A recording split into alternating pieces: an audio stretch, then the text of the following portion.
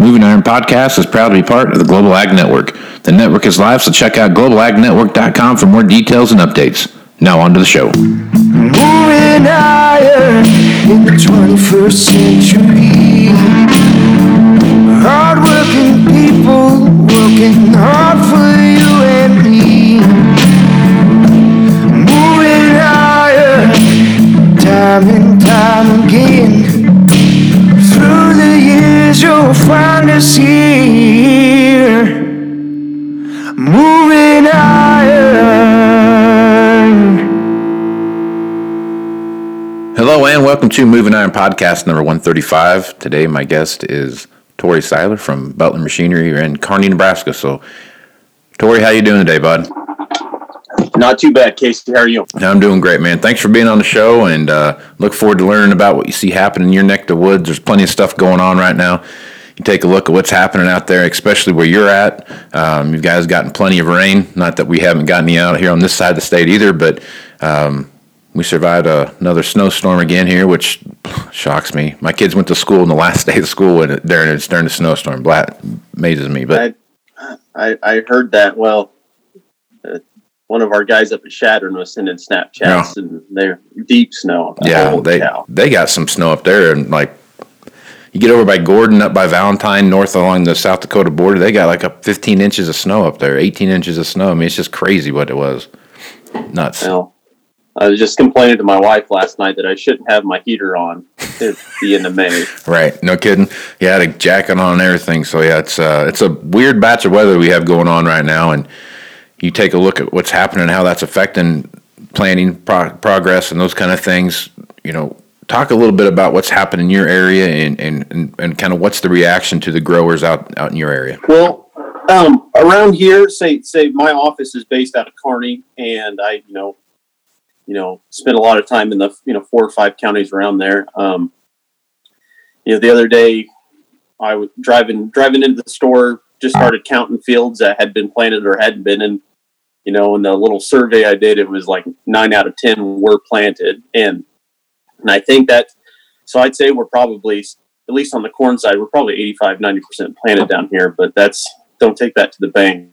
But there's so I think guys are feeling pretty good about it, early on with some of the stuff that was planted, a month ago, and the stuff that was planted a week ago came up at the same time, which I think had a lot of guys pretty nervous. But I think there's going to be a little bit of replant because of that, but I don't think there'll be much, if any, prevent plant around here.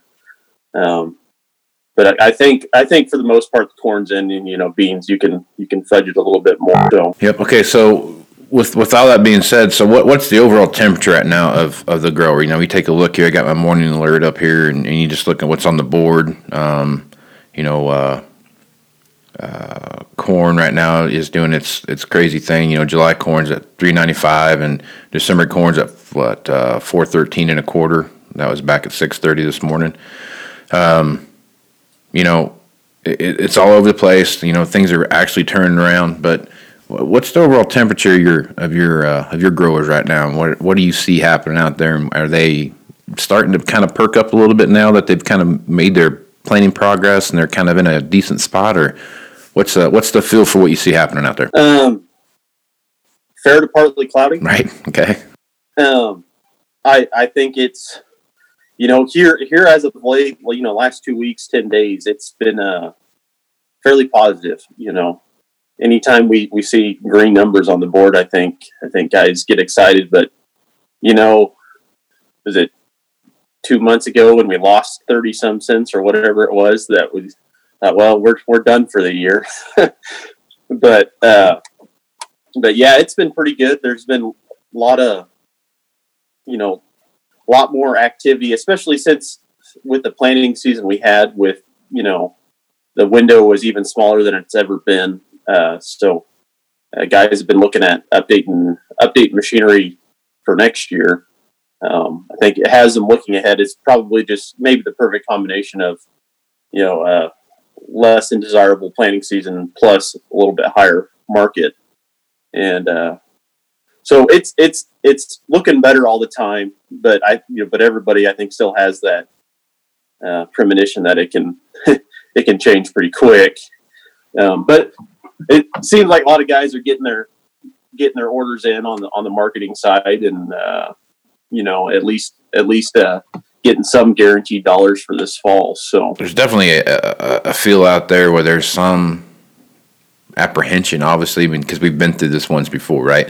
About this time last year, we hit that $4 mark, and everybody was like, "Oh, good, we're finally turning the corner," and it went backwards about 30 cents, and then we kind of hovered around that 370, 375 range on the board, and then here we do it again, but we gained 50 cents in the last 2 weeks, I think, maybe something like that, and so I think guys right now are so focused on what's going on in their fields right now and getting their stuff planted so they can get that rise in the price and start forward contracting some stuff and those kind of things, that there is some little bit of play out there. So your crop mix out where you're at right now, is that just pretty much corn and beans, or is there what all is made up for what you're at right now? Majority corn and beans. There's very a dabble of wheat here and there. Got some potatoes. I mean, some as in one farm that grows them, but for the most part, corn and beans. Corn and beans, yep. So you're large, just straight up real crop country. All the stuff that you have going with all the different tariff deals and stuff like that. So you have a pretty good fix on what's going on there. So if you take a look at here this week, we had the what is it called? USMCA or whatever it is that took over NAFTA, and that thing got finalized, or at least agreed upon. Anyway, still got to ratify everything and get it all signed and all that fun stuff. Had a pretty good run with Japan on getting U.S. beef over there, which hadn't been there for a while. So there's going to be some stuff there. But as you look across that, how do you think that's going, I guess, moving forward through spring, and you start looking at what's going on in the fields and in some anticipation of some cash out there? Are your farmers still thinking, hey, you know what, I'm going to kind of wait and see till after harvest and maybe start making some moves? Or are some guys coming to the table now saying, hey, I want to get a new combine, or I want to get a new tractor, or whatever? A little bit of both. I think that the guys that understand the early order stuff coming up. I think everybody's early order on planters are coming up.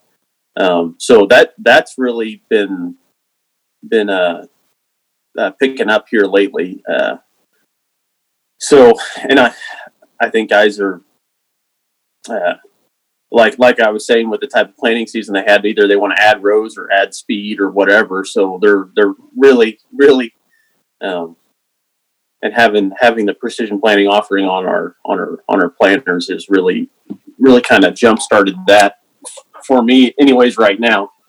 But then there are the guys that they got to have it in the bin first before they or their bankers will want to start talking about machinery. Yeah, I know that song and dance. Yeah, definitely know that song and dance. So let's talk about those planters for a minute, because like you said, this is the time of year when EOPs for planters start rolling through. And what does your planter market look right now? Is it you have more guys that are looking at maybe downsizing rows and getting faster, or just getting bigger and faster? Really, nobody that I've talked with yet has wanted to downsize and speed up. They've all either wanted to add rows or just add the technology or the horsepower, I guess, to be able to go a little faster. But yeah, and I think there's probably pockets out in your neck of the woods where there's a lot of mounted planters with the gravity irrigation, and some of that's starting to go away. So guys are either looking to get into a drawn planter, or they're wanting a wider mounted planter, 16 row. So that's what we're seeing too. I really thought when the high-speed technology came in to effect that you would start seeing guys that would say, you know what, I can do the same amount of stuff now with my 16 row that I could with the 24 row, because I can go 5 mile an hour faster or whatever. It really hasn't hasn't affected the size of planters. It's really No. been surprising. I really thought that would be there'd be some of that conversation anyway, whether it happened or not, but there at least be just some conversation about it, and it's not been that way. So it's been it's been one of those things where we actually had a guy that went from a 24 row to a 36 row and didn't have the exact emerge and added the exact emerge on that plant so he could get bigger and faster. So I was like, man, that's kind of completely backwards of what I thought it would do. But that planter technology has really come a long ways in the last 5 years. So when you're talking about planters with your producers, what's the one thing they always gravitate to when they're talking about those planters? Well, anymore, it's got to be bulk fill, but the real big thing is the delta force, the hydraulic downforce on the precision side, and then have a little bit of interest in like the high speed, the speed tubes, but it usually the delta force is really what gets guys going. But then the electric drives too. I think a lot of guys, if they could throw their shafts and everything else and the cable drives and the dumpster, they would right now. So that's the same thing I think when I look at the planter market in my area, and then you start looking, nationwide, the high speed planter thing, even though they're expensive, there's no doubt about it, they're expensive planters, but take a look at the situation we're in right now. When you got 7 days to plant in between 2 weeks of rain on both sides of that, you've got to go. And I think that's the one thing, even more than the seed placement and even pressure across all the things, electric drives, where each drive can do kind of its own thing and all that. That's all important, the agronomic side of it, and guys are gravitating towards that because they're seeing the emergence and the so on and so forth.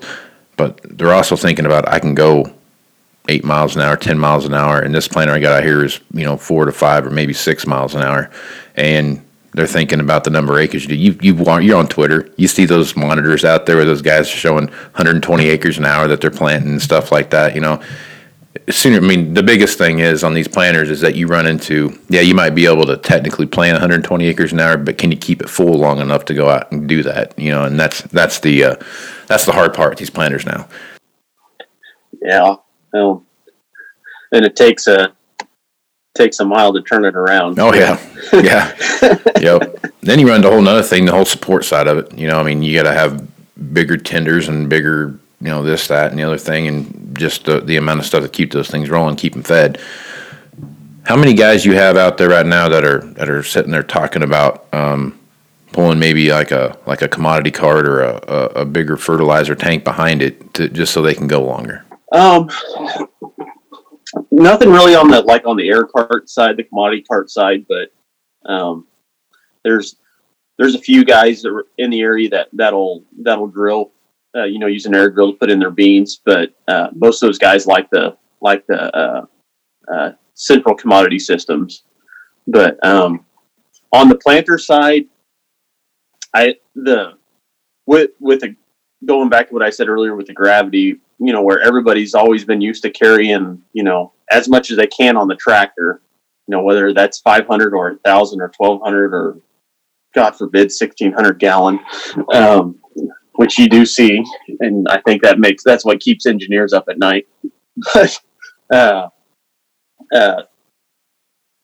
so nobody's really pulling carts anyways, but there are some, and you get the guy that efficiency is key, and if he can tote around 3,000 gallons with him, he will. But there's very few of those guys that I've seen anyways, and I think that's just the nature of the 12 and 16 row mounted planter market that we have around here for the most part. Yeah. So we had a guy do that on a 9RX, put I can't remember if it was 500 or 1,000 gallon tanks on all four corners, all the way around it, so he could haul when he was strip tilling. He could put 2,000 or 4,000 gallons with him wherever he went. So it was pretty impressive when they got it done. There's just enough room to get up the ladder and get into the cab and once you're around it. So it was pretty neat deal. So let's talk about this now. So we're taking a look at what's happening out there. Combines are always something that are on my mind because I don't care if the times are good or times are bad. They seem to be an issue, whether it's if times are down a little bit, you have a hard time selling new ones. If times are good, you have a hard time selling used ones. So where you're at right now, what's the combine market look for you and in your area, and kind of is there a move to get to the bigger class of combine and bigger heads, or is it still a 12-row market out where you're at? Well, speaking for myself, I haven't sold a whole lot of combines. Been more on the tractor and planter side, but I do think, talking to customers that traditional Class 6 or Class 7 guy is eyeballing a Class 8. Yep.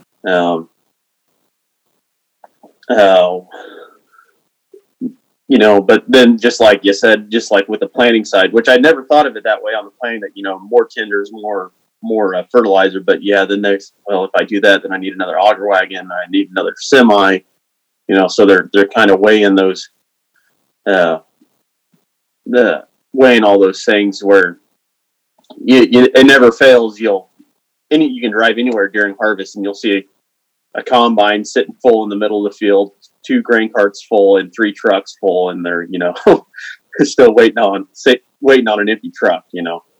So I think that kind of keeps that in check, but I think still the Class 8 combine probably slowly starting to take over. Yep, that's what we're seeing too. I mean, you take a look at, I track a lot of data, and you look across the landscape, and just speaking for the John Deere side of the business, the Class 7 combine, obviously, there's still quite a few of those out there because of 12, 13, and 14. They made a ton of everything, and that was pretty much the standard. The 9770 rolled into the S670, and it wasn't really till they got to the Class 8, S680 kind of idea started 2 years after the fact, where there's more people gravitating towards that.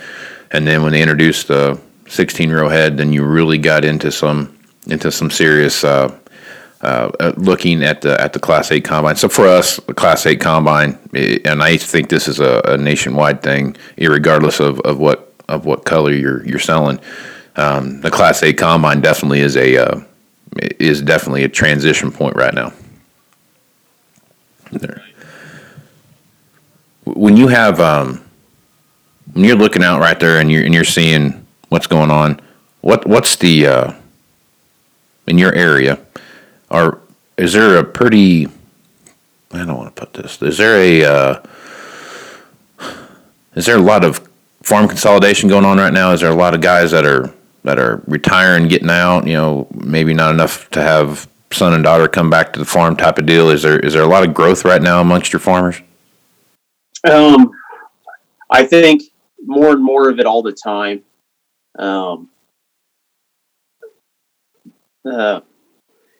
I just, like this last winter, it just seemed like there was every day the local land brokers had a different piece of land for sale. Yep. In the Adams Hall County area, Buffalo, yep. Kearney County. There's always a piece of ground for sale drive anywhere in the countryside here, and you'll find a for sale sign on a piece of ground, where it seemed like when I first moved up here in college, you never saw that. So I kind of a sign of the times, maybe a little bit, but I haven't recently knocked on anybody's door that said, well, I quit, I rented all my ground, but I have had those conversations. Right. So take a look at the auction market. We talk about that a lot here. That's a key indicator for, excuse me. That's a key indicator when you are looking at what's going on in the overall grand scheme of the market. So do you have a lot of auctions happening in your area? Do you have a good feel for what that feels like out there? Is there's a lot of late model, low hour stuff happening out there, or is it your typical 20, 30-year-old stuff, guy retirement sale type things? I think there's a little bit of both.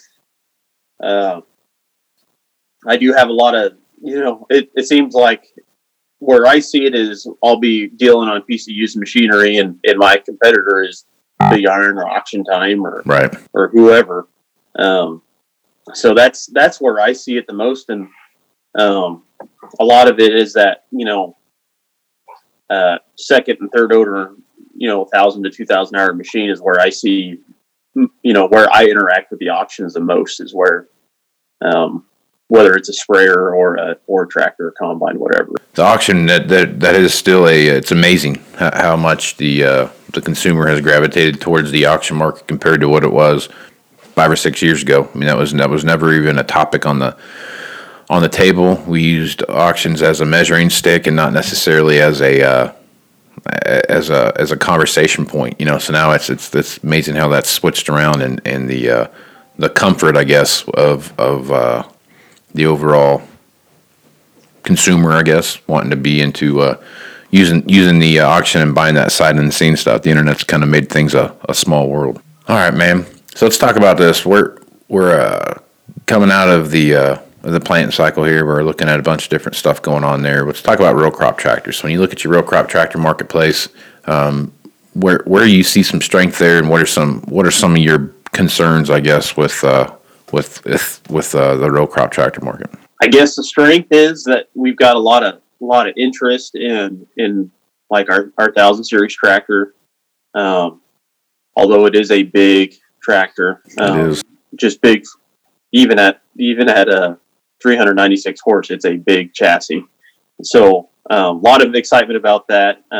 What may or may not be coming down the pipeline following that, but the issue is the used side. Looking at tractor, looking at trading in tractors with 5,000-6,000 hours. Right. So it's quite the, guys have had to hold off on their upgrades for a while. Talked to a guy recently looking at trading tractors, and you usually would have traded every 2 to 3 years, maybe 4 years, and now they're on year 8 or 9 on this tractor. It's so that's where I think it's I hear you guys talk a lot about there's a big gap between the ultra low hour and the high houred in it, and I think I would consider probably 4,000 to 5,000 hours getting in that high hour market, and finding that the guy to buy that tractor might be tough. Now, whereas if it had 2,000 hours, that's no sweat. So, yeah, there's been a, you take a look at what I track those machines by hour segment, so I can kind of see where everything's kind of falling into and what the hour range is of certain machines and kind of where they fall into and what's the count. Just not necessarily what the model is, but what the count is, right? And you kind of watch that graph, and it starts out kind of low like this, and it peaks way up at about 1,500 hours, and it gets way high at about 2,500, 3,000 hours, and it starts coming down the other side. Well, on the other side of that is 6,000 hours, right? There's a huge mass of machines between about 2,500 and 6,000 hours, and there's and it all kind of goes back to what you just said. These guys were strapped for a little while, and most of those machines are 1-owner machines or 2-owner machines, and they should have been a 5-owner machine based on what we saw the last 5 years. So it's really kind of put whether it's a combine or a sprayer or whatever it is, they all have that bulge, right? And whatever hour range they're at, and that's the one part that I'm worried about, is that you have these folks coming in, they're trading in their piece of equipment, and they've got 5,000-6,000 hours on their tractor. Well, they've had that machine for that long, and what they want to trade from is that 5,000-6,000 hour tractor down to 500 or 1,000 or 1,500, and there's just not that many of them out there, and that's the premium, I think, between those two machines are there. What I'm really worried about is in that bulge area like that as we move through the end of the year, and assuming that my prediction of 450 corn by harvest is right, and guys have some cash going into 2020, I really feel like that's going to be a bubble that's going to pop, and how that affects the overall market when that stuff starts hitting the auction block in mass is something I'm worried about. So you're giving that much thought? Have you thought about that at all, and how you think that might affect your business? I have. A big part of our our business in North and South Dakota. I think now I'm getting outside of my area of expertise, but a lot of high horsepower twin track tractors, and I think a lot of those things have a lot of hours on them, and probably a lot of guys would like to update. So I could see that maybe being an issue towards the end of the year. I suppose Dusty, our youth manager, he could probably speak to that a little better.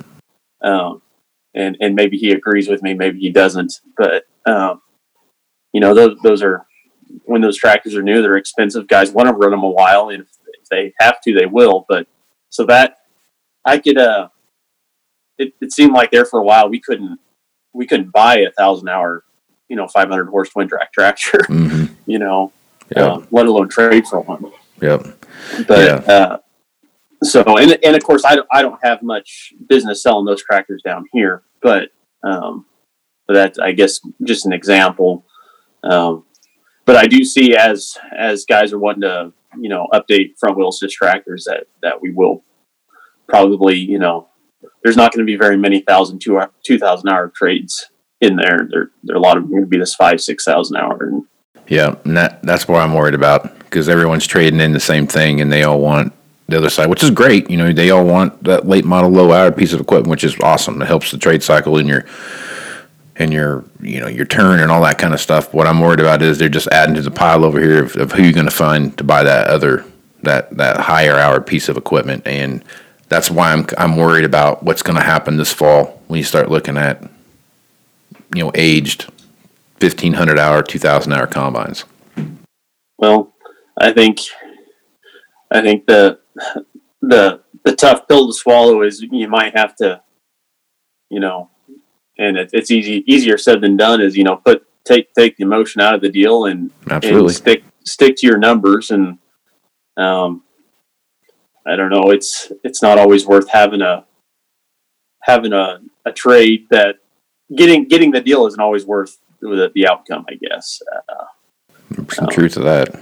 Yeah. I don't speak for everyone, but I don't personally like looking at a trade that I've had for 18, 24 months sitting on the lot, Right.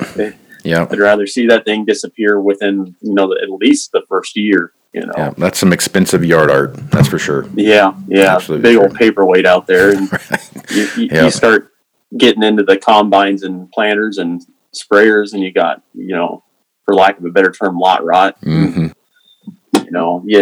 You never want to see a machine like that sit more than 12 months. So yeah, that's a struggle. Make sure that stuff moves, because it's interest expense and everything else that's out there on top of that. And it's amazing how fast they kind of deteriorate, like your lot rot example there. I mean, they can sit there and a lot of things can break without them going anywhere. So it's batteries get expensive when they just sit out there.